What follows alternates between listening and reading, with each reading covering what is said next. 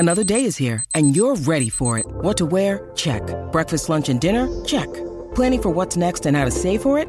That's where Bank of America can help. For your financial to-dos, Bank of America has experts ready to help get you closer to your goals. Get started at one of our local financial centers or 24/7 in our mobile banking app. Find a location near you at bankofamerica.com/talktous. What would you like the power to do?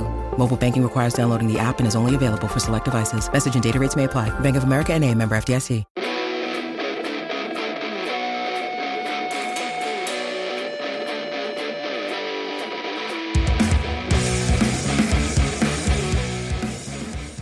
All right, welcome back, peeps.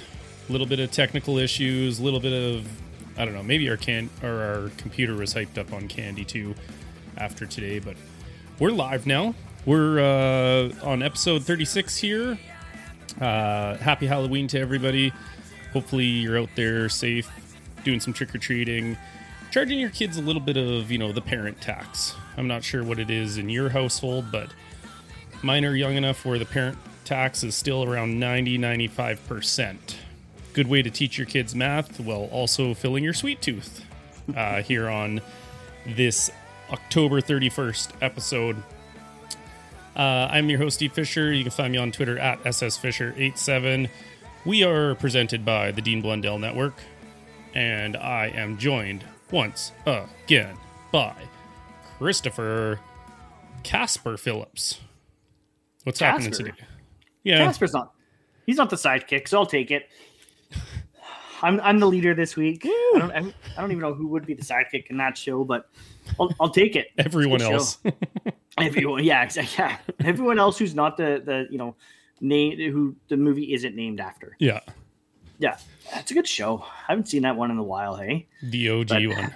Yeah. I know we watched it. I mean, not even during Halloween season. We watched it a couple months ago with the kids on, I don't know, one of the streaming services on one of our random movie Friday nights. But yeah, we are back again. I mean, what would a Ball Hawks live stream be without a little bit of technical issues? Ran into some problems here and there, but that's okay. We are live. We're live over on our own Twitter feed tonight. So at ballhawks_pod. Of course, be sure to give us a follow there. Don't forget to follow myself at PhillipsChris12. And guys, we all know I don't listen to Steve, so please be sure to give him a follow also, just in case he missed it, at SSFisher87. And like Steve said, happy Halloween. I hope everyone had a fun, safe Halloween weekend. Everyone who was, I'm sure, out partying last night, especially those without kids. Remember the days, Steve? Nope. When we were young and we would go, and I don't really remember that either. But everyone that, of course, took their kids out trick-or-treating, I hope everyone had fun. The kids had fun. I burned off a bunch of energy. And, I spent the last 30 minutes before we jumped on here going through all my kids' giant haul of candy. I sent Steve a picture of it, but my kids have one of those reusable grocery bags full to the brim of candy, and that's just from hitting our neighborhood. Like, we didn't drive into any other random neighborhoods or hit up anything else or anything. Steve, how was Halloween in the Fisher household? I mean, we saw the costumes. The Fisher family once again nailed it. I want to give. I texted you, but I want to also give an on-air shout out to your wife, Alyssa, for absolutely nailing it on not only the costumes, but especially the makeup. Yeah, thanks. Also, goes for me, obviously. She's a makeup artist, so she loves planning these and thinking of, what character would be fun to challenge herself and kind of knock the makeup out of the park. But she's also a huge Disney freak, which we've talked about. So, naturally our kids are Disney freaks. And while they're still young, we get the kids to pick what costumes we're going to be. And they've been watching quite a bit of Aladdin lately. So it was an easy one for Alyssa to kind of sway them that way, saying, oh, yeah, Aladdin would be really fun, right? And of course, Sienna gets in on it because she's got a Jasmine, dress at home. Easton wanted to be the genie because it's hilarious. And obviously Alyssa was Aladdin. Can't have the Aladdin crew without an Aladdin. So it was lots of fun. Always fun seeing yourself transformed completely and not even recognizing yourself. I know on Friday when I went to work, I posted some pictures live from the makeup morning and got quite a few comments thrown my way, mostly good, right? Because the end product was pretty spectacular. Students didn't even know who I was. I'd be walking down the hall and they're like, oh, who is that over there? And then someone would have known from before, like, that's Mr. Fisher. No way. And they like come running after me. And yeah, it was a good time. Speaking of barely recognizing you, I mean, I barely recognize you even right now because clean shaven Steve is, you don't see clean shaven Steve very often. Usually every Halloween. Every Halloween he makes his appearance, except for the year I was Scar. The year I was Scar, I got to keep, some of it, and we kind of just painted over most of it. It's really cold. Like not only do I feel like a little naked, but it's like, obviously we're big hunters. We've been out the last couple days, and I had my, neck warmer all the way up over my nose, and I had my jacket zipped up like underneath my chin playing hockey on Friday. I was like, oh, is it like extra cold in this rink today? And people were like, no, you're just a wimp. So of course I am. You just have a naked baby face. Naked baby face usually takes at least 10 years off of my life. So, oh well. So a couple crazy things happened in the NFL today, Chris. I wouldn't know because I spent the whole morning, like I said, hunting. I did post it on my Twitter where I was, one of my favorite spots of all time. Essentially just sitting up on a ledge. Didn't see a single animal all day, but man, was it the best. So I missed basically all football. The only football I watched today was through a window while trick-or-treating. And I think I was staring for too long because they pulled their blinds up. Caught a tiny, maybe 2 plays of the Dallas, Minnesota game that was going on. What a finish in that game. Holy. Yeah, I definitely missed that because obviously coming home, if you don't know what goes into this makeup, as a little fun fact for me, my eyebrows were glued completely shut down, like all the way down. There was at least a 1/4 inch worth of glue sitting on there. The beard was obviously like this special kind of like skin adhesive, makeup 1/8 of an inch thick. So I'm like in the shower, it's not coming off. Get it off. Oh. Panicking there. So I even missed that part. I literally watched a couple snaps. But I did see some highlights. I did see some wild news. Why don't we start with, let's start with Thursday night. Because I know you're excited for this one, being a Seahawks fan. The Cardinals, the Arizona Cardinals. Okay. You're less of a fan of the Cardinals than the Packers. You don't like the Packers. We know that. You don't like Aaron Rodgers. False. Oh, come on. I'd rather see the Packers lose. You're an idiot. I hate Aaron Rodgers that much. Yeah, but it's a division rival. They're an undefeated team. I hate Aaron Rodgers. It's funny because I was talking to Christian about it, our resident Titans fan, and I go, God damn it! Like they pulled off the win. Like, and he goes, Wow. He's like, you really hate Rodgers that much? Hey, I'm like, yes. Like the hatred runs deep for Aaron Rodgers. That I also picked the Cardinals to win, so there's also that kind of factor that screwed me and pick them. But yeah, I mean, honestly, at this point, even at what are they 7-1 now? Yeah. The Seahawks likely aren't catching the Cardinals anyway. So I was like, yeah, like whatever. Like, let the Cardinals win. I don't care. The Seahawks are playing for a wild card spot at this point. And screw the Packers. Yeah. For me, if it's not my team, I don't want another team to go undefeated. Call me petty, call me whatever.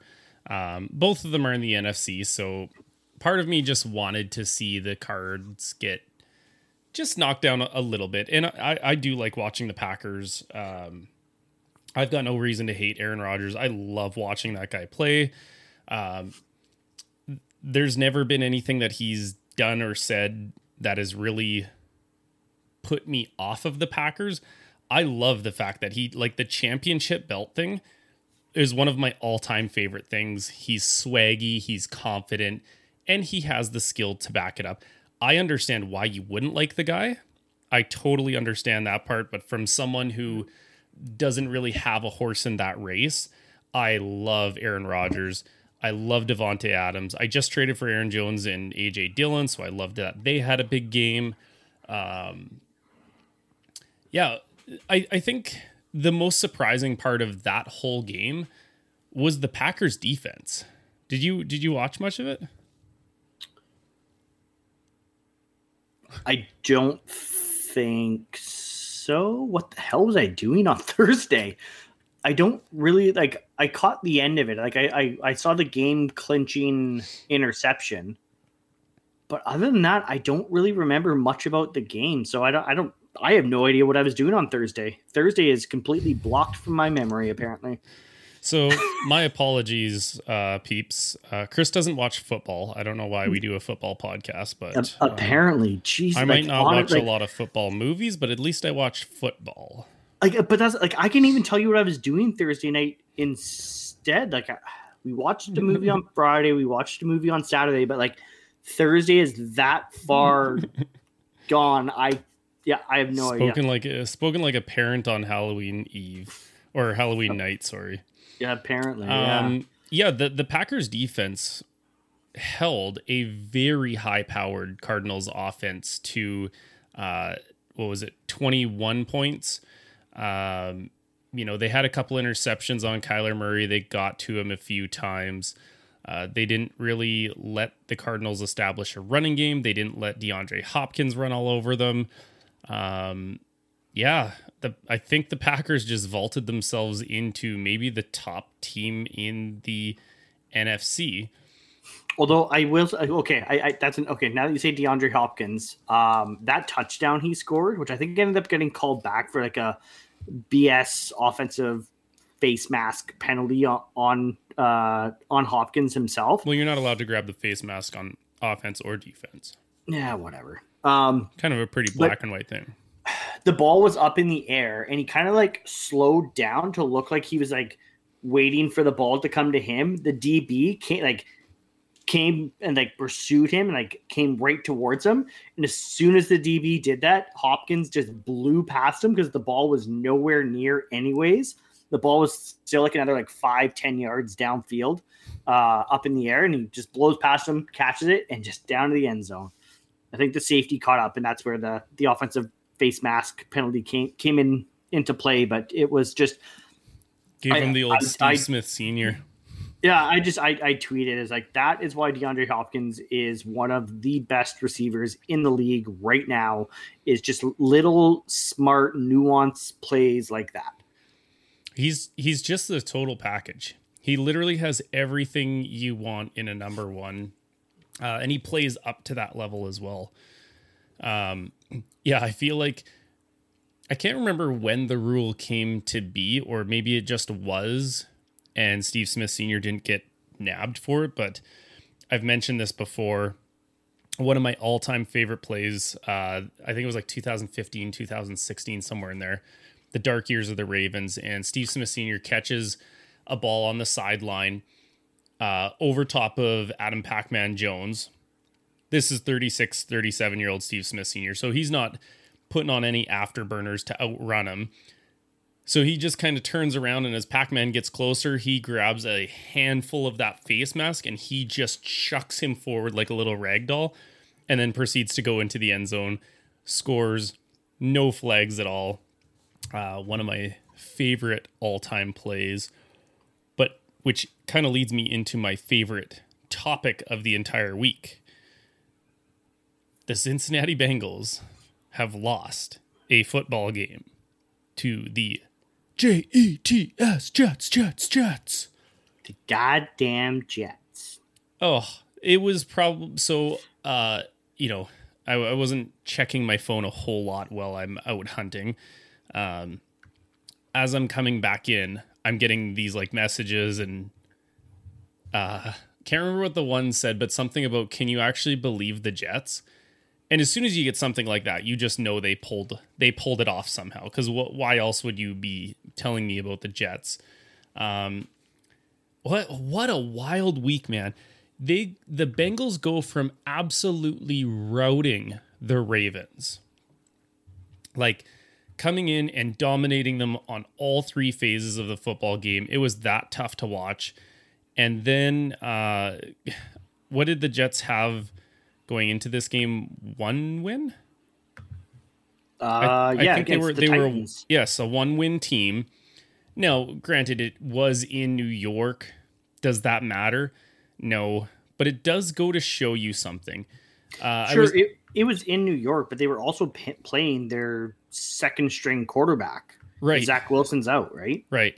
And I just might add that Joe Flacco is on that team. So would have been fun if Joe Flacco had beat the Bengals to help the Ravens out. What I was going to say is it just goes to show you that the NFL is such a week-to-week league. I was listening to Rich Eisen podcast earlier this week. They had Mahomes on, and he basically summed it all up. And it's so true. It's very cliche, but it's so true. If you come to a game and you don't execute and you don't bring your best game, any given Sunday, any team can win. And it happens time and time and time again. It's those classic letdown games, right? Totally. As a Seahawks fan, I fully understand letdown games. Yeah. Luckily, didn't have one today. But, right. And that's the thing. It's like, you know, not to jump too far ahead of ourselves, but like, I know I was going to say this during my Seahawks segment, but like a lot of people are going to say, yeah, sure, the Seahawks won today, but it was just the Jaguars. Like, doesn't matter. They're in the NFL. Yep. They're a professional football team. I think the New York Jets are proving that. I mean, they've beaten the Bengals and the Titans, who are two of the top seeds in the AFC. Like, you know, you just never know. But I picked the Bengals to win. A lot of people picked the Bengals to win. You and I were talking about this when you stopped by the house really quick today to pick up some beer, and we were talking about it. Like, anybody in one of, you know, those survivor pools where it's like, if you get it wrong, you're out of the Pick'em League for the rest of the year. Like, there's a lot of people that are feeling like this today. The goddamn Jets.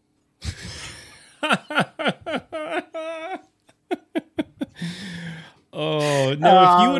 If you would have had that movie on a third down segment, I would be all there for it. Great movie reference right there. Yeah, there's a lot of people that are looking at their pick and pool and saying, the goddamn Jets, really? So yeah, it's tough loss for the Bengals. I mean, that game was back and forth all day too. Like, I was keeping track of that score because I was like, holy cow, like the Jets are like, you know, kind of giving the Bengals a game here. And then the Bengals ran away with it. And I was like, okay, like, you know, they should be, you know, pretty comfortable here, and it should be safe. And then all of a sudden I look again and I'm like, what? The Jets took the lead again? Like, what is going on here? Like, so I mean, I wasn't paying too much attention to morning football, just, you know, between unloading groceries and carving pumpkins and doing all that stuff. It was kind of just on for background noise. Yeah, crazy. You know, kind of opens things back up in the AFC.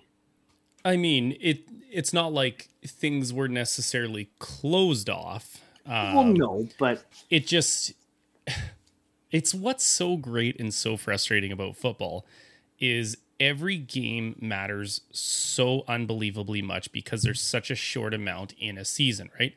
You know, you and I are both Canucks fans. The Canucks lose a game.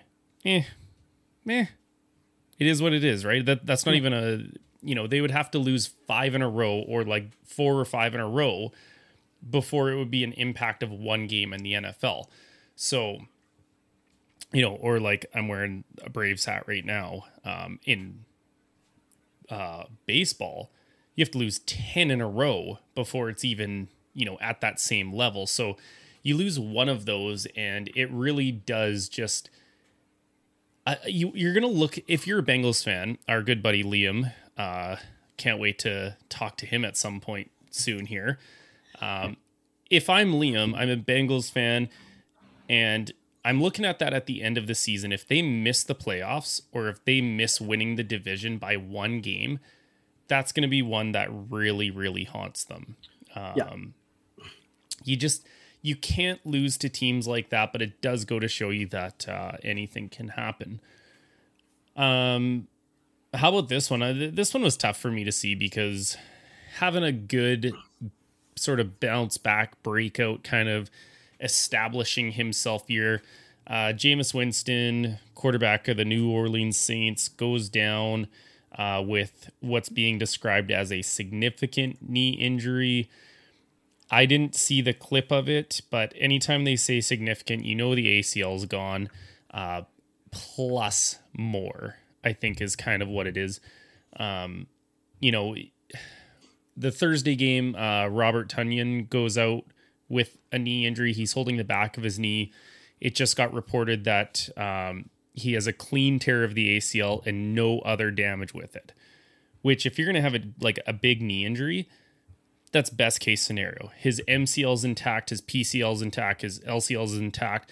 None of his meniscus is all mangled and messed up. He's just got a severed ACL. I've had it. You can come back from stuff like that fairly easily, especially with the kind of training and rehab process those guys have. But my question to you, even though they beat the Tom Brady Buccaneers, are the Saints in trouble going forward with Taysom Hill as their quarterback? Yes. Even though they paid him all that money? Sorry, I forgot about that contract. Here, let me show you the Jameis injury really quick. It was a classic horse collar tackle. Oh, no. Yeah, here you go. He's in trouble here. He steps away, keeps it alive, and takes off. Hog-tied by Devin White. A flag flies. You see that left knee just kind of buckle as Devin White grabs the back of the jersey there, right? Like he, manages to escape the pocket. Looks like he's going to gain a few yards, and then Devin White grabs him from behind and just right away you see it and you just cringe because that's not good. It kind of looked like his foot. I mean, I think they were in New Orleans, right? Like you could see that it was turf. Looks like his foot doesn't move at all well. His momentum is going one way and he's getting ripped the other way. In Devin White's defense, it looks like he does grab the nameplate, but it looks like he's just under the nameplate kind of as well. That one's a tough one for me to say that's like a full-on horse collar like attempt to injure, but you are right. Though you see guys get ripped from behind and you're like, ugh. I mean, I cut the video short, but there is a flag on the play, and I wouldn't be surprised if it was for a horse collar tackle. Yeah, I can't remember what the rule is. I think if your hand is in the nameplate or obviously above, it's a horse collar tackle. And this is a perfect example of why that's still a penalty, whether a guy gets injured or not, because it's so unbelievably dangerous. Yeah. Well, so I'm just watching a replay of it now, and he did get called for the horse collar, but he didn't he did grab he grabbed the N on Winston and pulled him down, but still it's dangerous. Yeah. I mean, I get it. It's football. Things happen fast. But it's a dangerous play. But, I mean, Taysom Hill himself is hurt. I want to say he's in concussion protocol, isn't he? Yeah. So I don't know. Yeah, I don't know either. I haven't heard from him in a while. I think it's concussion protocol because I know when Jameis got hurt, it was Trevor Siemian that came in. Yeah. that helps no one. Although the Saints did pull off the victory, so good for them.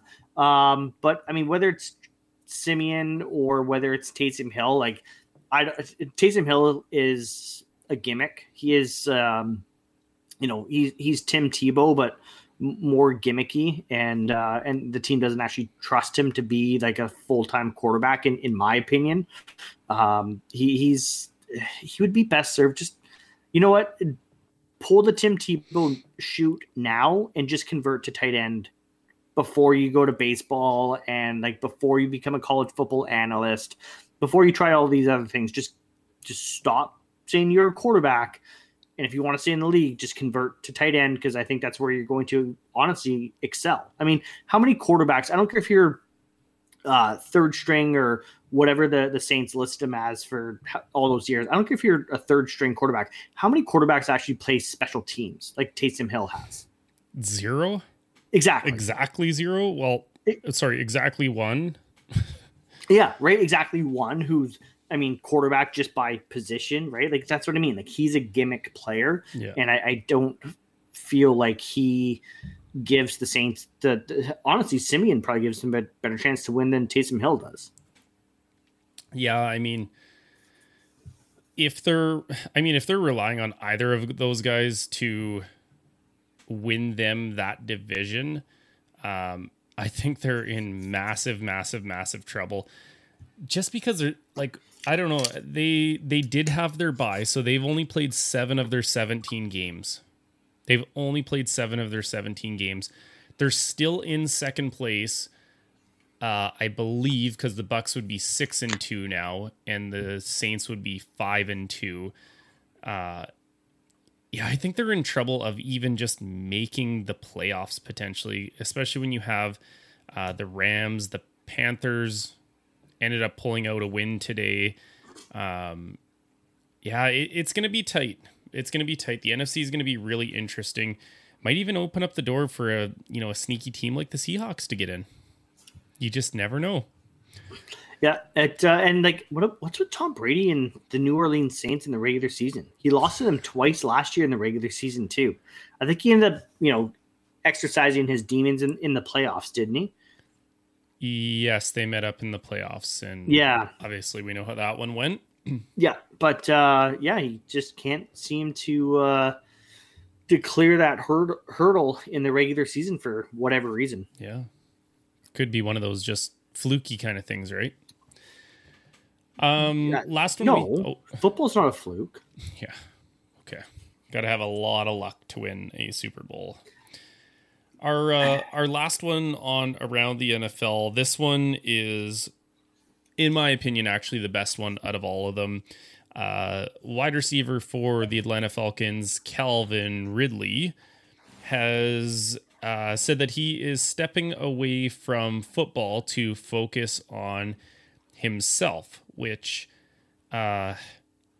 we've talked about this before. We talked about this when Simone Biles did it for the Olympics.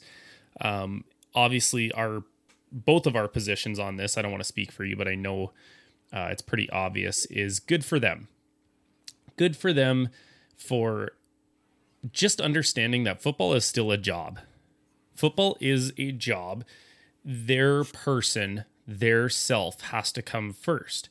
And my favorite part of this is obviously the media is trying to like dig and like pry and like they always do. Why?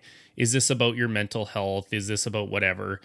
And the quote that I read said, I mean, in today's world, me personally, it shouldn't matter. You should mind your business. But in today's world, yeah, I do. To me, if I say it's personal, that means it's personal. And just kind of ends it with that. And I love it. Like, mind your damn business. If I say it's personal reasons, then don't ask me. Like, I'm not saying it's, I've got a leg cramp, or like I'm considering retirement. Whatever those reasons are, I just don't think players owe it to anybody to justify their position. And I've had this, back and forth on Twitter before when that happened. And I'm all for players. So if he wants to take time to get himself right in his personal life, good for him. Smart guy. More people need to take note of that. More people need to have the strength and courage to say, something is off with me. I'm not myself, and I'm going to fix me before I can be anything else. Good for you, Calvin Ridley. Yeah, you kind of open there, saying like the best thing of the week. I would say I don't know if it's the best thing of the week, because seeing a guy step away due to mental health issues, it's tough to see anybody, step away due to those reasons. I guess good for him and for realizing that he does need to step away, but certainly a tough position to be put in. But definitely the most important thing of the week. And I'm just going to read his statement. That's probably a better way of phrasing it. Yeah, right. Just different phrasing. But I'm just going to read his statement here really quick. These past few weeks have been very challenging, and as much as I'd like to be on the field competing with my teammates, I need to step away from football at this time and focus on my mental well-being. This will help me be the best version of myself now and in the future. And then he goes on to just, thank the Falcons organization and the fans and friends and family and what have you. But he's absolutely right. I mean, and you're right as well in what you just said. Football is his job, and football isn't who Calvin Ridley is. The person. Calvin Ridley, the person, is something entirely removed from football and has nothing to do with football. And football is just what he does to make a living and to provide for his family. And if his mental well-being isn't well enough to continue playing this game to, provide all of that for his family, which, I mean, he'll then good for him. Good for him for stepping back and realizing that he needs to step back and that he needs to focus on himself. I mean, Marshawn Lynch, in his very last media conference after, retiring and coming out of retirement to come play for the Seahawks, I think it was 2 years ago. And, he had the famous line, protect y'all chickens, protect y'all mentals. Mm-hmm. And yeah, it's true. Protect y'all mentals, because you have to take care of yourself. And I've been seeing not just Calvin Ridley, but, a lot of other people that I follow on Twitter and follow me. And a lot of people are saying that, that their mental health isn't right and that they're struggling and their day-to-day battles are hard. And, every time I see those things, I try to message those people being like, what, man, like, good for you for admitting it. Good for you for realizing that you need to, do something to improve your mental well-being. But that's the first step. And, keep going, keep digging, keep figuring out what it is that you need to do.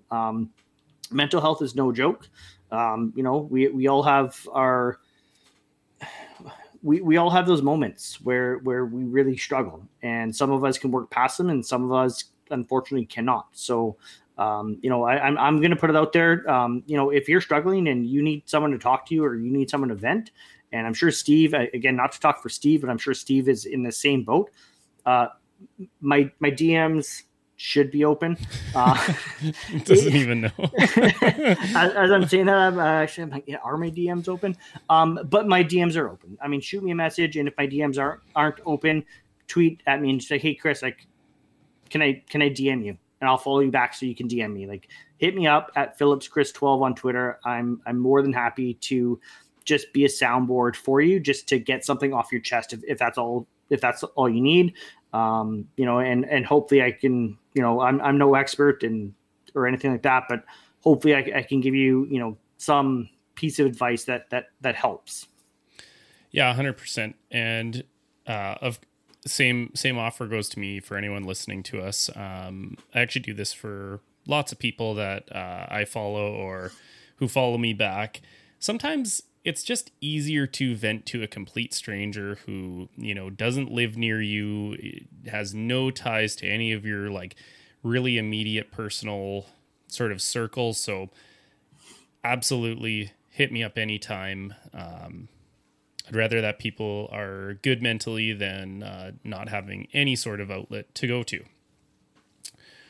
Okay, let's I know you've been itching to talk about this one. The desperate Jags.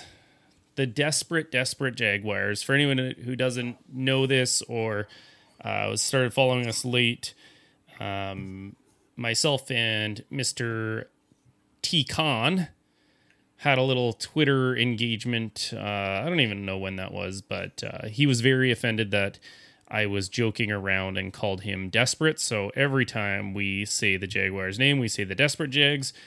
Got absolutely blown out by the Seahawks. Reeks like desperation in Duval. Those poor Jags fans who are like actually good people. If you're a Jaguars fan and you're listening, I actually have nothing against them. Lots of actually really good individual players that I like. I just like messing with Connie. It's just it's yeah. It's a running joke now. Can't stop. Won't stop. Exactly. It's a running joke. Can't stop. Won't stop. It is fun to talk about the desperation in Duval, and I mean, they signed Tim Tebow for God's sakes to try to be like, hey, everyone, look at us and buy our jerseys, and yeah, like there's still that one psycho that tweets constantly about Tim Tebow on Twitter, and other than that, nobody cares. I'm Seahawks 31, Jaguars 7. What a week! I was really hoping for the shutout, but Jaguars, big money man Jamal Agnew with the late touchdown. I just saw your text, you jackass. Do you want to give a little context to that? So yeah. I'm not just going to say that and leave everyone else in the dark. So we have our group chat with our friends from that helps no one fantasy cast. Also our friends from the PP1 podcast, and Ryan messages saying, sorry, I'll leave you alone. And Steve replies back, all good. Chris is talking anyway. Needs something to do. And I was really hoping you were going to be looking at your phone at that exact moment. Well, because I've got my game notes on my phone. There we go. So I'm like, yeah. So as I'm looking at my phone, Steve texts up, Chris is talking anyways. I'm not listening. That's a big podcast W right there. That's a good one. Yeah. That's definitely one of those text messages. Like most of them I can just like whatever. But that one distracted me for sure. Done got me. Yeah, you done got me good, Steven. But I was happy. I mean, and like I said earlier, like I don't want to hear anybody like, yeah, but the Jaguars, like, yeah, well, it's just the Jaguars. Like, I don't care. It's an NFL football. They're professional athletes. And the Seahawks came out and finally played 4 quarters of football. The offense looked good. The defense looked good. Like they played a complete game on both sides of the ball. And that's what I've been asking for the last 3 years. I've been asking for that from the Seahawks. And I mean, even then, like the last 2 weeks, like Geno Smith has kept them in the games the last 2 weeks. And, things have happened and, didn't go the Seahawks way. Even you could even see the last 2.5 weeks, because even in that Rams game, Geno Smith, kept them in it. The only game I was frustrated with from Geno was actually last week's game. But the defense seems to be, getting things together. They seem to be doing a little bit better. They could still, in my mind, be producing some more sacks, some more. I mean, even some quarterback pressures would be nice. Just getting in the quarterback's face a little bit more, just forcing more, just creating. I mean, those things create turnovers. So that would be my one critique of the defense still, but they have definitely improved, especially on coverage. Sidney Jones has looked really good. The rookie Trey Brown has looked phenomenal. Jamal Adams, call him Blitz Boy all you want, but in coverage, that guy's been fantastic. So I have no complaints about Jamal Adams. Quandre Diggs is a beast. He had an interception on Trevor Lawrence today, where he just baited him into the interception. And as soon as Lawrence threw the ball, Diggs made a jump on the pass, intercepted it, and I tweeted, well, price tag just went up again on Quandre Diggs. Because, his price is quickly going up. I don't think the Seahawks are going to be able to afford him, unfortunately, which really sucks because Marquise Blair just had did he break his patella? His kneecap, I think. Yeah, I think he broke his kneecap. Yikes. Last week. So that's a guy that has been playing nickel corner, but he's also a safety by trade. So, if Diggs left it in the offseason, that's something that could maybe, transition back to a safety position. But after coming off a ACL tear last year and now a broken kneecap, it's tough sailing for Marquise Blair, unfortunately, which I hate to see because I hate to see it for any player because, their careers are short enough, but I'm also a big Marquise Blair guy. So I hate seeing that. But I've got a couple notes here on my phone about the game that Steve went and distracted me on. The first touchdown, they had to make it harder on themselves than it really needed to be. It led with it started with a beautiful play action pass to Tyler Lockett. Geno threw just a perfect rainbow ball into Lockett, dropped it in the bucket. The refs called touchdown initially on the play, but it got called back. He was down on the 1 yard line. So then the Seahawks, I know Steve's favorite fantasy football player, Tyler Lockett. I'm in tight right now against our buddy Andrew. I'm up, less than 11 points. He still has Kelsey and Shepard if he's even going to play. That might be the difference. Lockett's still in a monster day. He had 12 catches for 147 yards or something like that. Still, that's stupid. That's good. But add another 6 points onto that with a touchdown for me, please. Yeah, well, because wasn't it last week or was it the week before maybe that I was watching and he had a touchdown that got called back? Was that last week or the week before? That was, or maybe it was even a couple. That was a while ago now. That was when Russ was still healthy. So okay. But then, so here's where they made it hard on themselves. So they're on the 1 yard line. They line up in, it looked like single back pistol formation. So Geno Smith is in the backfield right beside the running back, who the running back was Rashad Penny. And they snap the ball and hand the ball off to Rashad Penny, which I hate when they're in those short yardage goal line scenarios and they line up in a shotgun pistol formation because it gives your running back literally no momentum.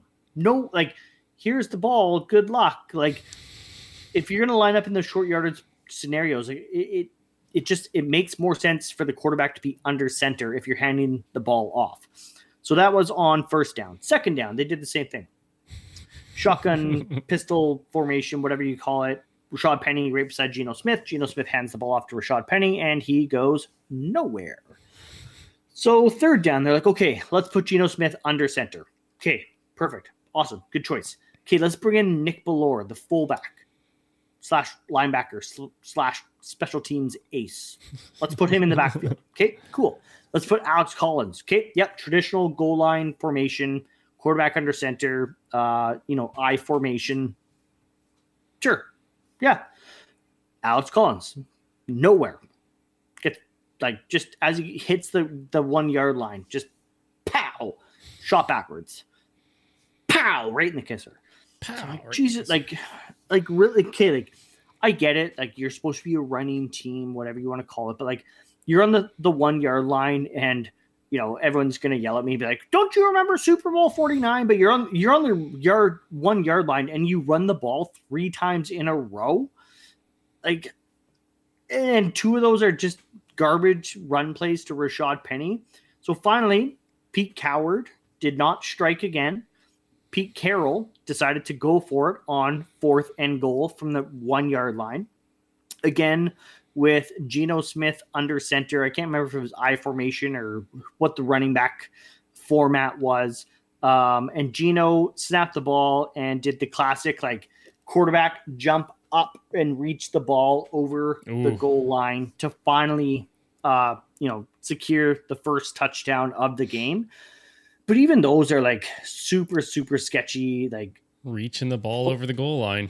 Yeah, those are sketchy plays to run. So like I said, they made it a lot harder on themselves than they really needed to. Came away with the result that they wanted and that I wanted. But it was frustrating. I should tell you this. So every time the Seahawks, every time I watch the Seahawks game and they do something well, I do like one of these. Like it's like a super aggressive, like fist pump, like clench my fist and like give it like that little like pump forward type of thing. Like, yeah, they did it. So anyways, for anyone listening and not watching the lives, Chris is kind of doing like, the shake weight thing. It's kind of like that, but like one-handed. It's a little weird. I'm not going to lie. It's a little weird. And he's doing it off camera, and I don't know what's going on. And it's like turning away from the camera. So, anyways, I do that. Frequently when I watch Seahawks games, and Carter was hanging out while I watched the game today, and I'm doing the fist pump, and all of a sudden I look over, and Carter just silently, like not even paying attention to the game, but he sees me doing it, and all of a sudden I see Carter doing that little fist pump too, and I'm like, this is awesome. Like, this is like, I love this. My daughter's upstairs painting her fingernails, and my son is like, he always asks me, he goes, Dad, how many, because he asked this when I played Madden as well. He goes, how many do the Seahawks have and how many do the bad guys have, Dad? Like, that's my boy. Let's go. Yeah, exactly. Second touchdown of the game for the Seahawks. So it was 7-0. They went and made it 14-0. I'm just going to show you the clip, but DK Metcalf absolutely mossed Shaquille Griffin. Smith, 9 passes, 9 completions. He's going for number 10. He's on to the sideline. Oh, what a catch made by DK Metcalf. Oh, my goodness. Oh, my. That's some LeBron James stuff right there on the sideline, and there's nothing you can do about it. You got mossed. If that's not good on Monday Night Football tomorrow for the You Got Mossed segment, 100% they need to cancel the You Got Mossed segment, because that was classic. You got mossed. I'm bigger than you. I'm stronger than you. I'm reaching up. I'm grabbing this ball, and there's nothing you can do about it. And then, of course, he goes and gets a taunting or unsportsmanlike penalty or whatever it was for jumping on the goalpost. Which I don't know, man. Like, the only fans that didn't like that were the Jaguars fans. So it's not like he was looking for a foursome or anything like that. Awkward. I don't get that. You are allowed to spike the ball down as hard as you can. You're allowed to throw the ball against, the whatever you want to call it, the barriers to get up to the stands. Like, there's a lot of things you're allowed to do, but you can't jump and kind of like slide down the pole. Yeah. Come on. The remember no fun league a couple strikes years ago, again. Antonio Brown got flagged for the same thing. Yeah, it's so silly. Like, none of these rules make sense. None of them. I don't know if you saw last week against the Bengals.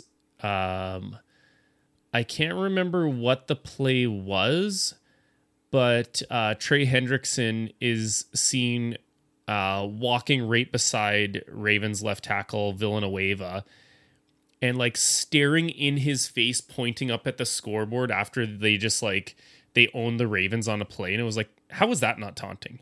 He's literally in his face saying like, haha, you got or whatever it is. I'm sure he said something a lot better than that, but that's not a penalty. But jumping, and riding the fire pole down as a celebration, like, he's not hurting anybody. If anything, he might have hurt himself and his future selves, but not hurting the game. Let it go.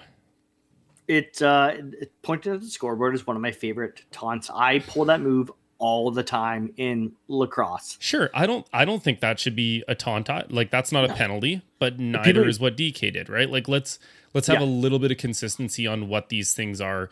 You know, we've said it before. Zeke's allowed to do the like feed me thing. Mark Andrews' favorite one is like, you know, the classic gets up, puts the ball forward, gives the first down, kind of like in your face. I don't get it. None of it makes sense. Yeah. Couple other things here. I don't know what's going on with the Jaguars, man. Like it's probably their coach and his probably.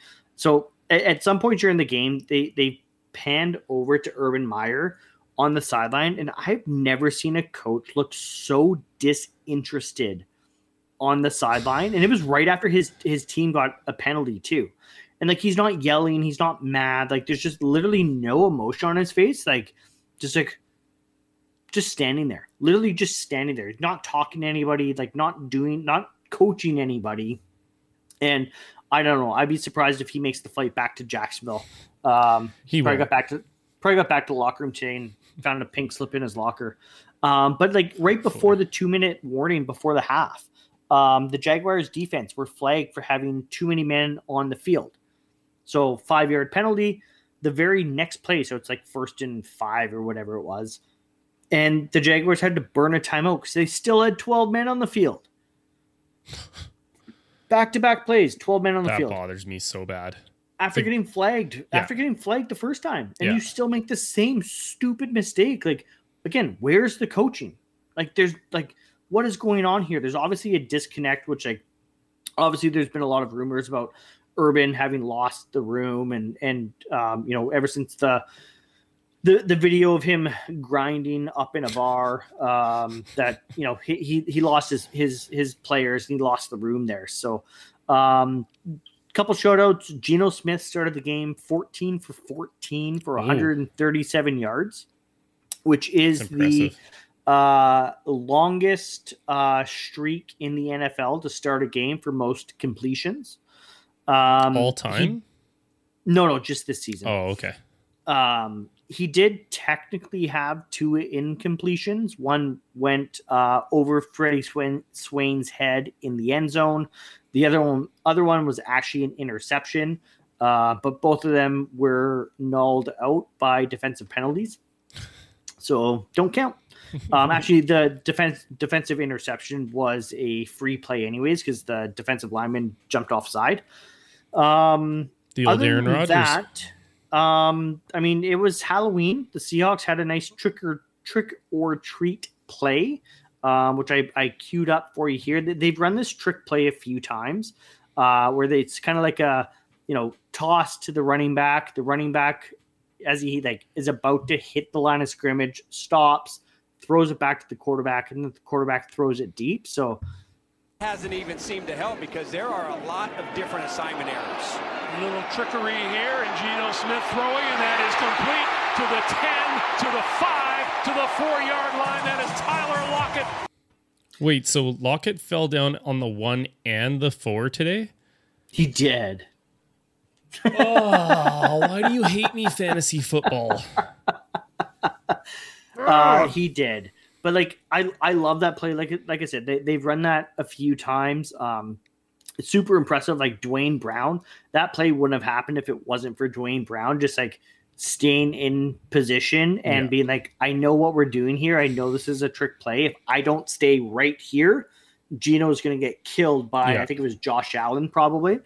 And my last shout out is to Travis Homer for the onside kickoff return touchdown that you never get to see. If they can get hot and Russell Wilson can come back and their defense can continue to get better. And there is Travis Homer looking for the end zone and getting it. Yeah, I don't know if I've ever actually seen one of those. I know. I think AJ Brown had one last year, I want to say. Okay. And I only remember that because I think I took the I took the over in that game, and that AJ Brown onside kick return hit the over. But when today's happened, I literally just laughed out loud. I just went, ha! Like, I can't, like, ha! Like, just, I mean, after, like, I wasn't really paying that much attention in the second half because, like, the Seahawks, like, were so far ahead. And then the CBS broadcasters just lost interest themselves. So they weren't super into the game. So it was like, I don't know. Anyways, Seahawks won 31-7. I was super happy. Like I said, super happy with the way they looked on that, all facets of the ball, offense, defense, special teams. They played 4 quarters. Going to the bye week next week. After that, they have the Packers. Hopefully Russ is back for that game. I don't know if you saw the pictures, but he released some pictures today of like what his hand looks like with he's got the pin in his finger, and I never, ever, ever want that. That looks awful. It doesn't look fun, that's for sure. Yeah. It's kind of gross, but I mean, I think it's just because like it runs right through the middle of his finger that you just kind of like it makes you cringe. But I'm sure there's, go watch a total hip replacement and tell me that's worse than a total. Those guys are like, have you ever seen it? A hip replacement? Yeah. I want like it's like they're using a mallet and a chisel that you'd use in like wood shop class, and you're like, that's someone's body. That's someone's body. You're just like. Also, don't sign me up for that one. Yeah. All right. I got a little bit of a Ravens bye week update. Obviously not much to talk about Ravens. The biggest news, honestly, we already talked about it. The Bengals losing to the Jets allowed the Ravens to move back into first place in the AFC North. And the Steelers and the Browns faced off today. And a little barn burner. The Steelers ended up winning 15-10. So that pushes the Bengals down to second at 5-3. The Steelers move into third at 4-3, and the Cleveland Browns move to 4-4 for last place in the division. And so many of you guys had them running away with this division. It just goes to show you that this division is always, always, always unpredictable. It's always super close. And as a Ravens fan, I feel absolutely no safety from that week. But it's a positive step, right? I never want the Steelers to win, but I will always cheer for, in a division rival game where my team isn't playing, I will always cheer for the team that evens the scoring out a little bit later on. So the Ravens got a game up there. This one I sent you earlier in the week. The Ravens made an accusation. What word am I looking for? They acquired acquisition. There we go. I teach English class. They acquired former Seattle Seahawk and former Cincinnati Bengal. He was a first-round pick in 2015. Cedric Ogbuehi. People have told me how to pronounce that name, and I still mess it up. So I always thought it was Ogboy, but Ogbuehi, I don't know. Cedric O. Yeah. Now, obviously, I haven't seen him play too much. In 2020, he played, I think it was like something like 8 games. I don't even know if you remember, for the Seahawks. He was playing right tackle. I did look this up. He earned a 65.5 grade from PFF. Take that for what it's worth. All I see from that is the Ravens need depth at the tackle position, and they went out and got a guy on the cheap. Tackles are impossible to find.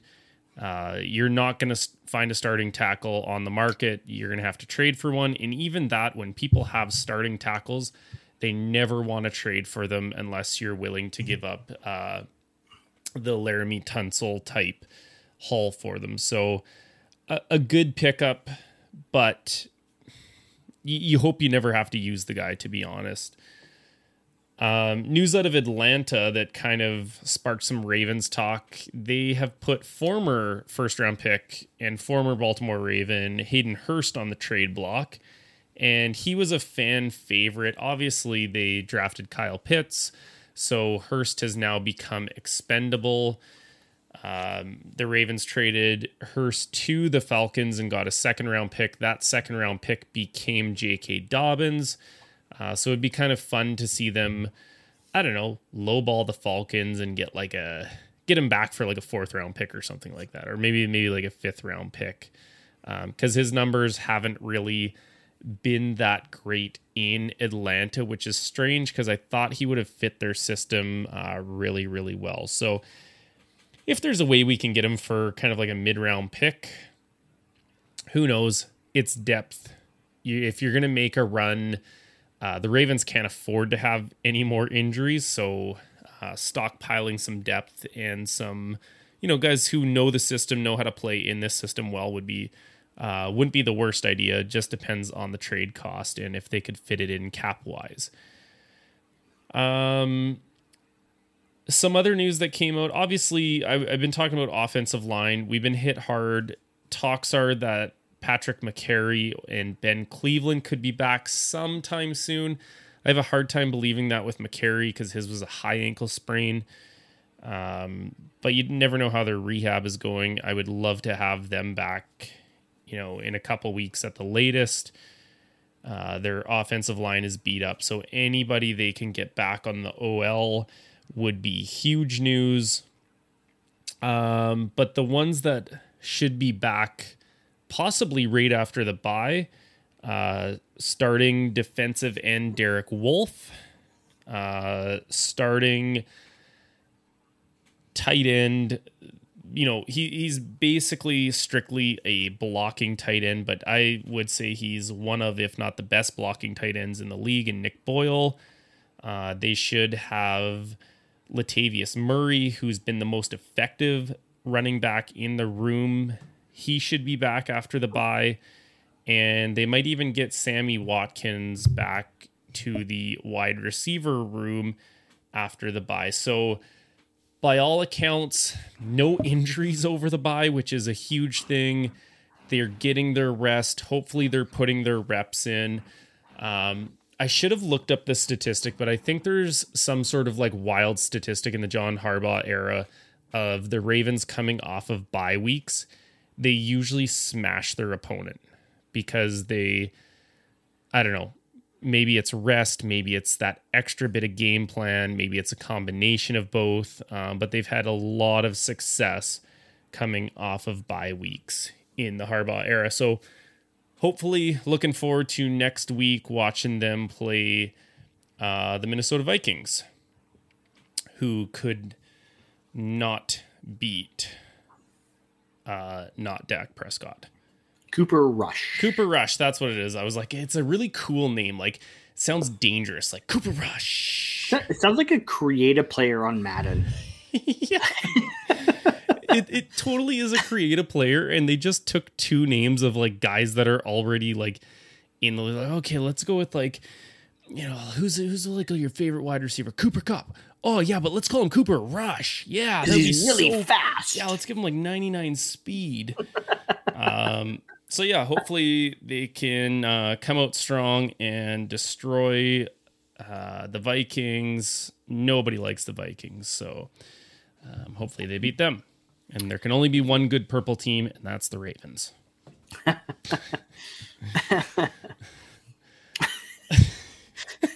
Maybe the worst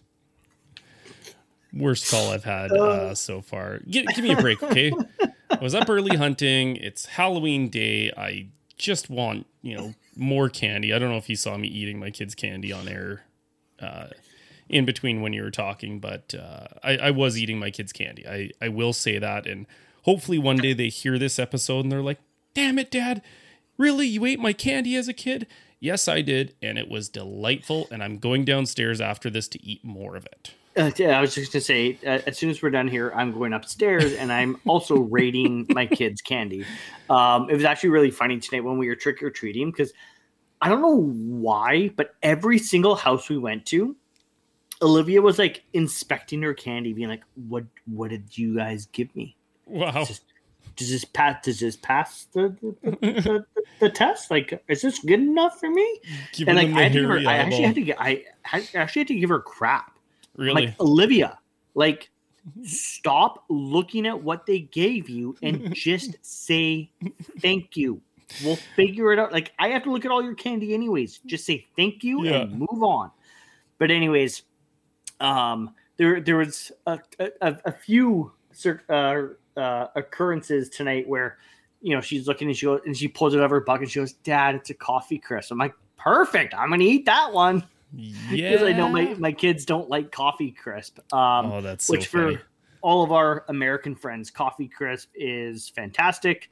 It's like it's chocolate wafer. It tastes like coffee. It's high up there on the old candy list for me, anyways. That's so funny. My highlight this year was our kids went out with my brother's kids. He has 2 kids as well. Sienna's like, she's the prototypical good Halloween kid. She walks slowly. She looks both ways. She says, "Please, thank you, trick or treat." She's always batting her eyelashes. So her brother and the 2 cousins take off from her. I think we were like fixing her glove or something like that. And she's sort of like panicking because she doesn't want to get left behind. And I'm like, "It's okay. Like, I'll go with you to the houses that they've already been to. Like, we're not going to miss out on any houses." So she was super excited about that. Obviously, I was dressed up as well. She was Jasmine. I was Jafar. And, you know, I'm going to go to the door with her because she's still pretty shy. And the extra candy that she got going by herself just with me was hilarious. And I made sure I made a point of saying, like, "Oh, did you see, like, he gave a candy to Daddy?" And like, I have one in my hand, so I just put it in her bag for her, knowing full well that I'm going to take that one back out when I get home. But she was so excited for that. And yeah, huge success.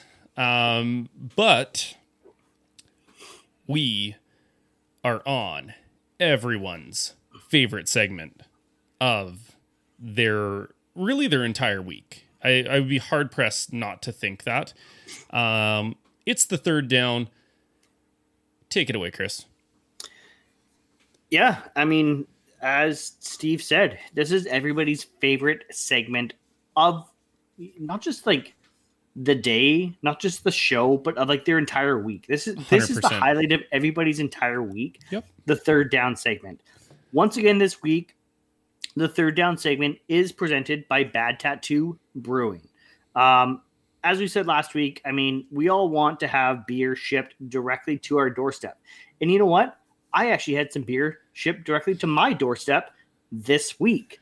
I placed an order through the Bad Tattoo Beer Club, and I got the text message from my wife at like 9:00 Monday morning being like, "Your beer just got shipped to the house." And I couldn't get off work and home fast enough to open up. I knew what was in the box, right? But I couldn't get home fast enough to open up that box and see what was in there, see the glorious 24 beers, get it in the fridge, get it all cooled off. That's what I mean. Steve came by the house. We split the case. He came by today and picked up his half the case today. And I mean, I can't think of anything better. Like the Bad Tattoo Beer Club, you go online, you order what you want, and you get 24 beers literally shipped directly to your door. And it doesn't matter where you are, all across Canada, they're going to ship it directly to you. They can't ship to the United States, unfortunately, just due to, duty and the, borders and what have you. But Newfoundland to British Columbia, wherever you are in Canada, go to badtattoobrewing.com, sign up for the Bad Tattoo Beer Club today, get exclusive access to new releases with no monthly fees, no minimum orders, and no commitment.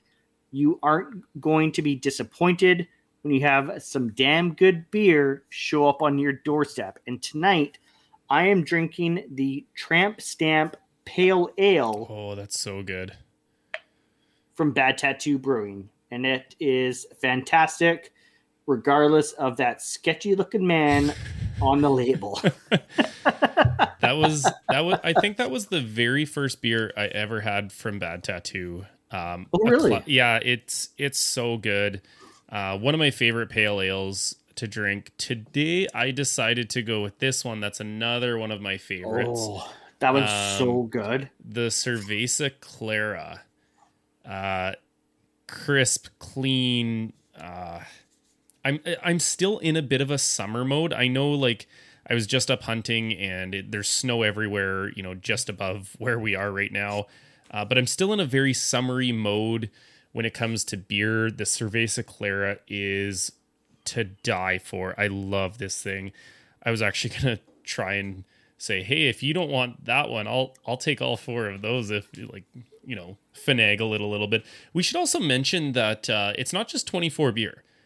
These are 24 beers of 473 milliliters. So in the beer world, we call those tall boys. So 24 tall boys. How long was it for shipping? I feel like it was super, super quick. Honestly, I don't remember when I ordered it, but yeah, it wasn't long. Like, I think I ordered it 3 or 4 days.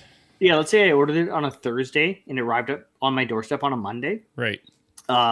And guys, I know Steve and I have talked about the peanut butter chocolate porter from Bad Tattoo Brewing. You don't want to miss out on this beer. I've got one right here, actually, not opened yet. I'm sure I'll crack this one at some point this evening because I can't help but to drink these. The peanut butter chocolate porter is phenomenal. It's been in such high demand that Bad Tattoo actually just brewed another batch of it because they have that many people that want it. So it is available online at badtattoobrewing.com until it's sold out. So don't miss your opportunity this time. I know Steve and I, we missed our opportunity the first time around. We're not going to miss out on the second batch of that fantastic beer. Definitely. But moving on, I just want to do one more thing because you sent me this picture earlier before we move on to the actual segment. In the Kelowna branch, we just got word that they have their TVs in their restaurant. And if you're telling me that there's a better thing to do than watching football on a Sunday at the brewery, having a great beer, and having one of their amazing pizzas, I'll call you a liar because there's nothing better to do that. So Chris and I are going to be hopefully coordinating something soon. We'll take the families down there, maybe watch a game, have some pizza, have a couple bevies. I'm super pumped for that. I know when we were talking to Ryan, who's managing the place down there, he was really excited to get those TVs in. So hopefully to see you guys there, Thursday night football, Sunday, Monday, lots of football days you can choose from, or other sports. Yeah, I saw their post on Instagram today, and I took a screenshot and sent it to Steve, and I was like, "Dude, look! Yeah, they have their TVs." We're super excited to head down there and watch some NFL action. But thank you, Steve, for mentioning that. It was in the back of my mind, but my mind runs fast, and unfortunately, not your body. Forget, not my body. Mine runs fast, but I forget things. My body doesn't run fast. My body forgot how to move fast. It used to move fast. The good old days. Remember when we were talking earlier, the good old days? Yeah, that's what I was talking about. That's my favorite part of the show so far. Hey, if anybody wants to see my body move slow, be sure to check out the Ballhawks podcast Combine Challenge in the spring. It's coming again. Oh yeah, gonna be fun. Yeah, all of our podcasting friends, finest athletes, competing to see who is the slowest. Joke's on us. It's all of us. Anyways, this week for third down, I'm sure Steve could have seen this one coming from a mile away because today is October 31st. And we took our kids trick-or-treating today, and it just made sense to do a third down head-to-head matchups of your favorite Halloween candy. Let's go. And of course, like I said, this third down matchup of Halloween candy is presented by Bad Tattoo. Steve, are you ready? I'm ready. Let's do this thing. Third down. All right, first matchup, we have Smarties, which for our American friends, Smarties are not those little powdered candy discs that up here in Canada we call rockets. Smarties are little round candy covered chocolates that are amazing. Did they not have them in the States? No. They don't have Really? Smarties. Yeah, they don't have Smarties. Wow. They don't have Smarties in the States. So Smarties are going head to head versus M&Ms. So when I'm saying think of like round chocolates with hard candy coating, same idea, but a little bit different because the chocolate's not quite the same. So Steve, Smarties versus M&Ms. Who's your winner? Smarties, and it's not even a competition. Not even a competition. I actually had this debate with my students on Friday. One of my students accidentally, no, he probably said it on purpose, said that Smarties are second best. And I almost kicked him out of class right then and there. I was like, don't you ever say that in my classroom. I should have expelled him from the school. Right. I was like, That's abuse. Smarties are hands down way better than M&M's. I don't even really like eating M&M's. They're almost like a little too sweet. They're also smaller. They're like not as round, but they're like chubbier. I don't know. I don't even know how to describe them. I don't like the chocolate as much in M&M's. I don't really like M&M chocolate. And don't even get me started on M&M peanuts. Those things are garbage. Well, and so that's the thing. It's like Smarties are Smarties. Smarties are Smarties. They're the same. There's no like, oh, here's your Smarties peanut butter and your Smarties caramel and your Smarties peanut and your Smarties blah blah blah blah blah. Like, no, Smarties are Smarties. M&M is like our classic brand isn't good enough. So here's a bunch of alternatives that are actually better than our classic brand. Because also like, Smarties come in a box. Yeah, Smarties come in a box because they're smart and it's recyclable. Like M&M's caramel are delicious. M&M's peanut butter are pretty good. But still, Smarties, like, give me a box of Smarties and I will pick those all day long over that stupid non-recyclable bag of M&M's. 100%. Here on the Ballhawks podcast, we care about the planet too. That's right, we do. Although I will say, actually, the one M&M that is really good, but it's total like circumstances, mint. I don't think I've had that at Christmas time. Try it out. Mint M&Ms at Christmas time. But like I said, that's a total circumstance thing. And even then, like that is a bring me back to my childhood thing. My parents had like one of those like M&M dispenser things where you put the M&Ms in the back of the machine and you pull the M&M man's hand and it dispenses out. And it was always like we always pulled it out at Christmas time, put the mint M&Ms in there. So again, just like what do they call that? I don't know. Anyways, makes my brain feel good. Smart. Brings me back to my childhood. The next matchup, we have the Snickers. So, of course, the nougat, the caramel, the peanuts, chocolate bar versus the Mars bar. Yeah, I kind of saw this matchup coming from a mile away. This is tough because it's dependent on your mood. Like, Snickers didn't come up with their slogan, something like, "You're not you when you're hungry, have a Snickers." Snickers satisfies when you're hungry. Yeah. Yeah. When you're hungry, I would pick Snickers over a Mars bar. If I just want like a quick little snack, I'm probably picking a Mars bar. So if you were watching earlier, I actually had a Snickers on air. It's only because I couldn't find a Mars bar. I'm not overly hungry. I was looking for a Mars in their candy. I was like, I could really go for a Mars bar. And I was like, oh, okay, Snickers is like a close second. So I'm going to pick Mars because I will go to that more often than a Snickers, but this is a tough one. This is a tough battle. You and I are like, so again, I don't think Mars bars are available in the United States. Oh, really? Yeah, which maybe our friends in the States can confirm that. Marquise or Michaela, or anyone else from the Jake Vogel, if you guys are listening, can you guys find the Mars bars in the United States? Because they are actually, fun fact, my all-time favorite. Like your all-time chocolate favorite. All-time.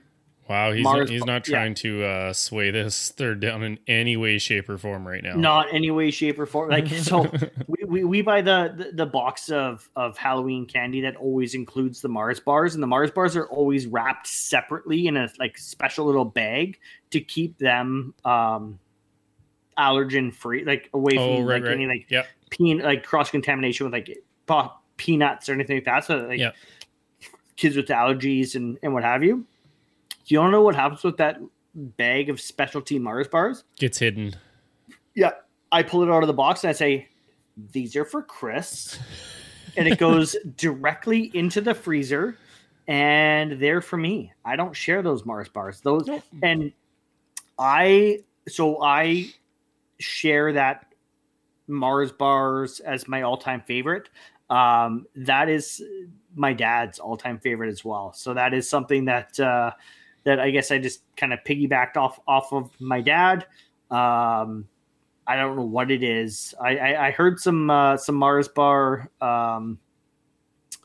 slander recently on another podcast, and I should have sent the guy a message because I'm not here for that slander. You know who is you that? are. Because I want to fight them. Yeah, you know who you are. I'm not going to call you out on air, but you know who you are. And it is the far superior chocolate bar than all the others. You're gonna have to send me the name of those people because I'm here to slide into some DMs, some angry slides coming in. Next matchup, we're moving away from the chocolate. We're getting into the candy realm. So we have the Maynard's Fuzzy Peach versus the Maynard's Swedish Berries. Ooh. Yeah. I know Fuzzy Peaches were, they've got that like sugar coating kind of on the outside. I feel like if I want like a sugar coated something with kind of like a jelly-ish candy, I would want to go for a Sour Patch Kid as opposed to a sweet version of it. So I'll pick Swedish Berries on this one. I feel like I'm going to take some heat for this one because I know, maybe not from you, but I know Fuzzy Peaches are pretty darn popular. When I was a kid, I ate way too many Fuzzy Peaches one day and threw up many, many times. And they really just haven't been, I can still eat them. Give me a package of Fuzzy Peaches and I'm going to eat them and I'm going to be fine with it. I just don't go out of my way to get them anymore whereas I actually have a bag of Swedish Berries downstairs from pre-Halloween. So that's my pick. Yeah. I love Fuzzy Peaches. But again, like you said, they're kind of a, time and a place. I will pick them over Sour Patch Kids. Oh. But my problem with Swedish Berries, you eat a whole bag way too quick. Oh, like it's like once I have one, I'm like, or like let's say the Halloween size, like the fun size, treat size, whatever you want to call it. First of all, let's just stop right there. Whoever named them fun size is so unbelievably wrong. Call it frustrating size. Because when you give me, and they're not even like, like the regular Swedish berries, they're like, I don't know, the size of like a thumb or something like that. Yep. The fun size is like the size of like half of your pinky finger nail. It's like my pinky nail, yeah. You're like, I don't think so, because I got to put all 7 of those together to be one Swedish berry. That's not fun. That's frustrating, because then I don't just steal one package of candy from my kids. I've got to steal 10 or 15 packages, and then all of a sudden they're like, where did all my Swedish berries go? And you're like, I don't know. Okay, I'm just as frustrated as you at this fun size.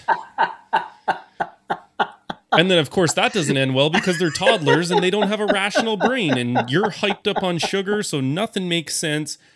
I feel sick from eating all the candy. They're upset because they have no more Swedish berries, and everyone loses at the end for these fun size packages. Oh, man. Steve's got some feelings on that one. Damn fun size. There ain't nothing fun about that. Here's what I have to say. If I can rip open your fun size bag of candy, and I feel the need to dump that entire bag of candy into my mouth, one shot, to get the full satisfaction of your candy, your candy's not that fun, bro. No, you know what? While you're talking here, I am going to tweet at Maynard's and say it's not that fun. It's not that fun. Not that fun, bud. It's not that fun to me. Oh, good call, Chris. Yeah, it's not that fun to me, guys. And like you said, like Swedish berries, like I eat one package of those Swedish berries, and again, one shot, dump them all in my mouth. I'm like, nope, wasn't enough. I need like 3 more bags of these things to satisfy that craving. So Maynards, be better. Just be better, okay? We're not asking for much. We're just asking for you to be better. All right, final matchup here.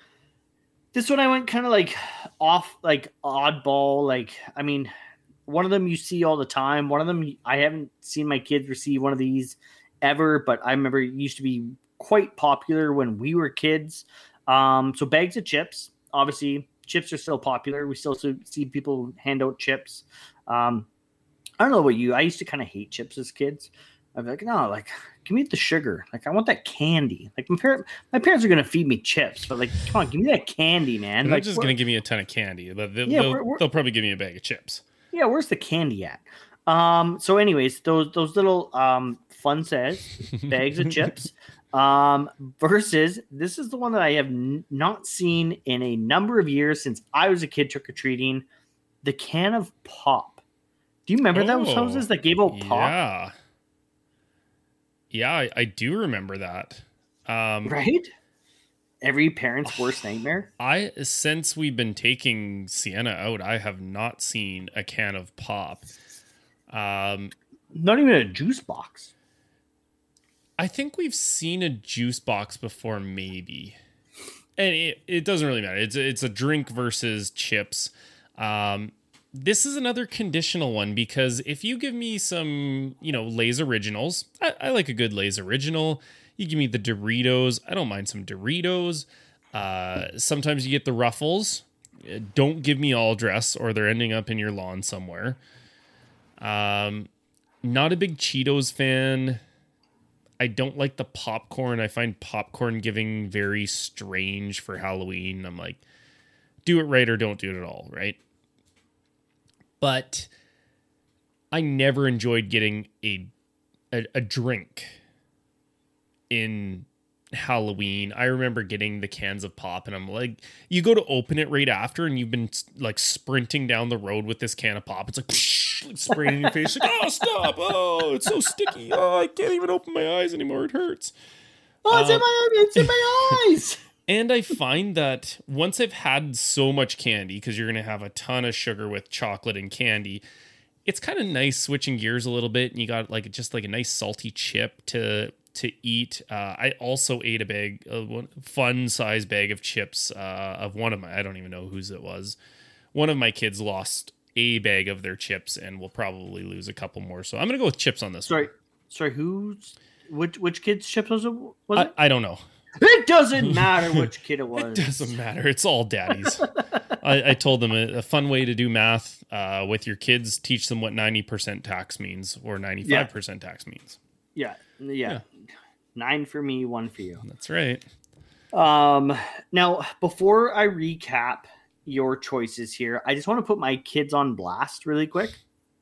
Okay. So we went to a house tonight, and this house had 3 bowls. They had 3 options, like kind of like take your pick. Like, what do you want? Oh, sort of thing. I'm like, that's new, right? And I'm like it. My kids aren't old enough or responsible enough to make these decisions, but you know what? I'm gonna let the 4-year-old and the almost 7-year-old, like, I'm gonna tell them what their options are, and let's see what they pick. So I go, in this bowl we have fruit by the foot, which solid choice. Solid choice. Kids like those? Like that stuff. I loved fruit by the foot as a kid. Got to like wrap it around your thumb and all the time. Oh yeah. In this bowl we've got some Play-Doh. Ooh. Yeah. And in this bowl, we've got some full-size chocolate bars. Ooh. And then my kids started asking questions, and then like the homeowner starts like for sure giving too much information, and I'm like, my kids are like, sorry, Dad, like, what are all the options? And like, you're like, full-size chocolate bar. Yes, I'm pushing them towards the full-size chocolate bar. Like, get the full-size chocolate bar. Yeah. This is a full, like, do you not understand? Like, this is a full-size chocolate bar. Like, you don't. This is the gold standard of Halloween. Don't mess this up for Daddy. There's no fun size here, guys. Get this one. So anyways, I start going back through because I see my kids like kind of like looking through and like, Dad, I feel like you missed something. I'm like, there's fruit by the foot. There's Play-Doh. There's full-size chocolate bars. I said, and there's packs of gum. I just kind of like briefly like mentioned that, like thinking like, there's no way my kids are going to choose pack of gum. They picked. Yeah, my kids chose gum. Yep. Yeah, my kids chose fruity Trident gum. Yep. Over the full-size. And like after we left the house, I'm like, Olivia, do you like understand what a full-size chocolate bar means? She goes, no, Daddy. I'm like, that's the one that like when I go to the grocery store and I buy a chocolate bar, kiddo, that's a full-size chocolate bar. Like that's like an adult-sized chocolate bar. She goes, oh. And like I was like I said, like I like a few times like, you don't want a full-size chocolate bar? You don't want to like I heard like the dad at the back of the garage being like, oh, the dad's really pushing for the full-size chocolate bars. I'm like, well, yeah, because I'm an idiot. I'm sorry, my kids aren't idiots either, but I mean, like, come on, guys. Better life choices here. The Trident, the fruity gum was not a good choice. I'm sure your mom will love it because you're not going to be stealing her gum anymore, but yikes. Anyways, oof. Let's recap your choices here. And I will also quickly point out I left off the Reese's Peanut Butter Cups because we all know that is the clear winner and it wouldn't be a fair fight. That or Reese's Pieces. Too easy. Oh, yeah. Yeah. Too easy. Smarties, Mars Bar, Swedish Berries, Fun Bag of Chips. Steve, what's your MVP? I'm not going to lie. This might be the hardest one.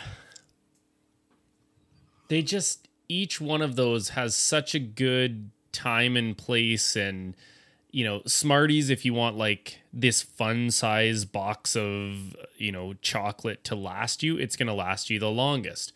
Mars Bar, maybe it might be like from my childhood, that would have been my number one. So it's got a little bit of nostalgic memories there.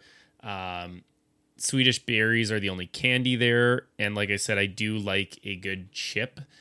The older I get, the more I enjoy the things that you don't get a lot of. What do you get the most of when you go trick-or-treating? Chocolate. You're always, or I've noticed that wherever we go, chocolate, chocolate, chocolate. So I got to pick Swedish Berries. You don't get the candy as much as you do the chocolate, so maybe there's only 5 or 6 of those in a whole bag of stuff. So I would have to go with Swedish Berries for the win. You're trick-or-treating in the wrong places because you come to the Phillips household And we've got one of each for you. We've got a candy and a chocolate, and you get both. It is true. I did get that with my beer. Yeah. That is not a lie, folks.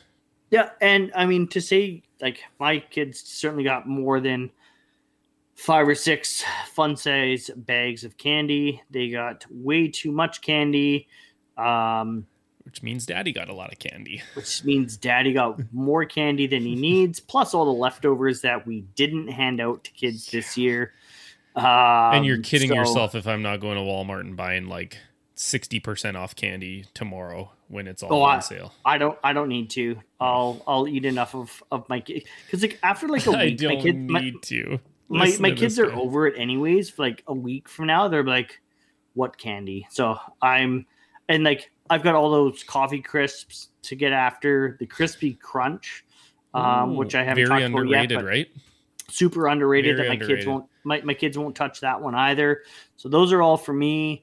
Plus whatever else I want, and I've got my little secret stash of Mars bars. So there you go. I'm set for candy. I don't need to go hit up the discount shelves at Walmart as much as I would like to. I'll never forget when I was a teenager and be like, when I'm older and blah blah blah, like I'll go hit up, like I don't need to go trick or treating, like I'll just go hit it up on November 1st and buy all the discounted candy. And now I'm older and I'm like, I got kids, man. Like, I'll just eat their candy. I don't need to go spend more money. I spent enough money on candy that I had to give to other people's kids. No kidding.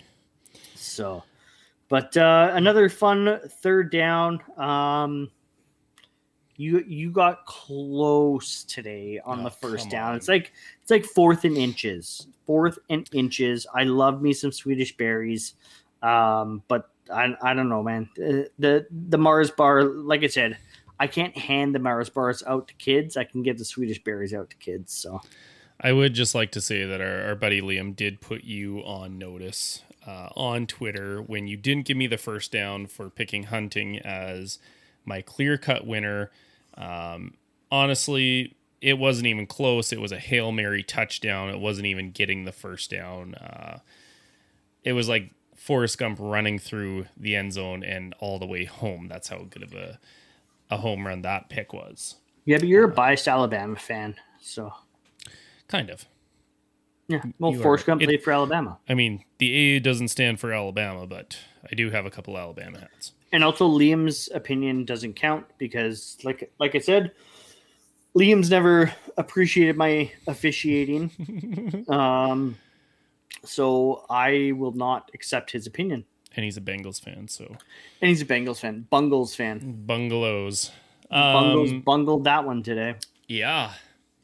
Another good episode. We are past the hour and a half moments.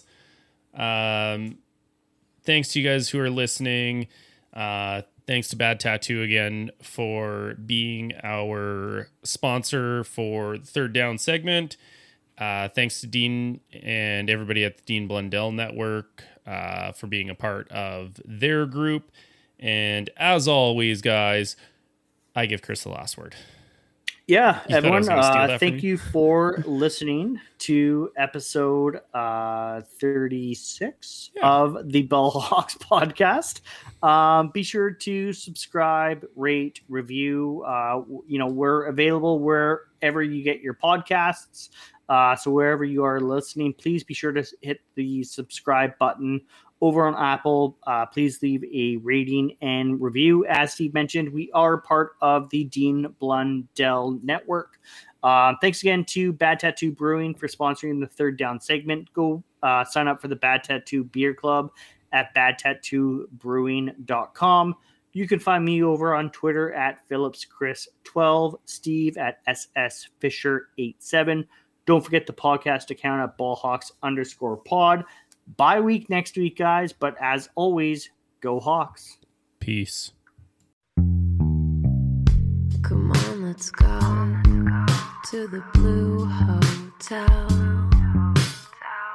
I wanna live at the Blue Hotel. The podcast that goes everywhere the imagination dares. It's for the open-minded. The pleasure seeker. It's Jeff Woods with the new podcast about relationships and sexuality, theme-based with special guests, the Blue Hotel Hotline, and every episode climaxes with an adult bedtime story.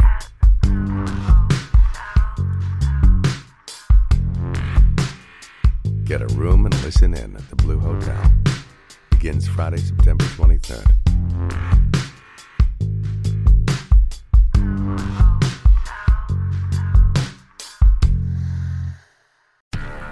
Do, Did, Will, the Story of People podcast is now available on the Crier Media Network. The first 5 episodes are here and feature some incredible guests that fit into one or all 3 of those categories. Ready?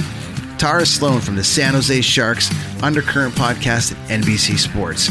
Marianne Iveson from Iveson Voice and the Let's Take This Outside podcast to talk about the world of outdoors as well as voiceover land.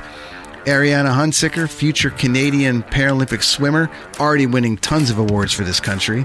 Scott McGregor from the Hot Wallet podcast to dumb down the world of crypto, Bitcoin, and NFTs so you don't have to. And Jackie Holowati from Climate Pledge Arena in Seattle, Washington, the first net zero carbon certified arena on the planet. Wherever you get your pods, wherever you watch your pods, and on the Crier Media Network.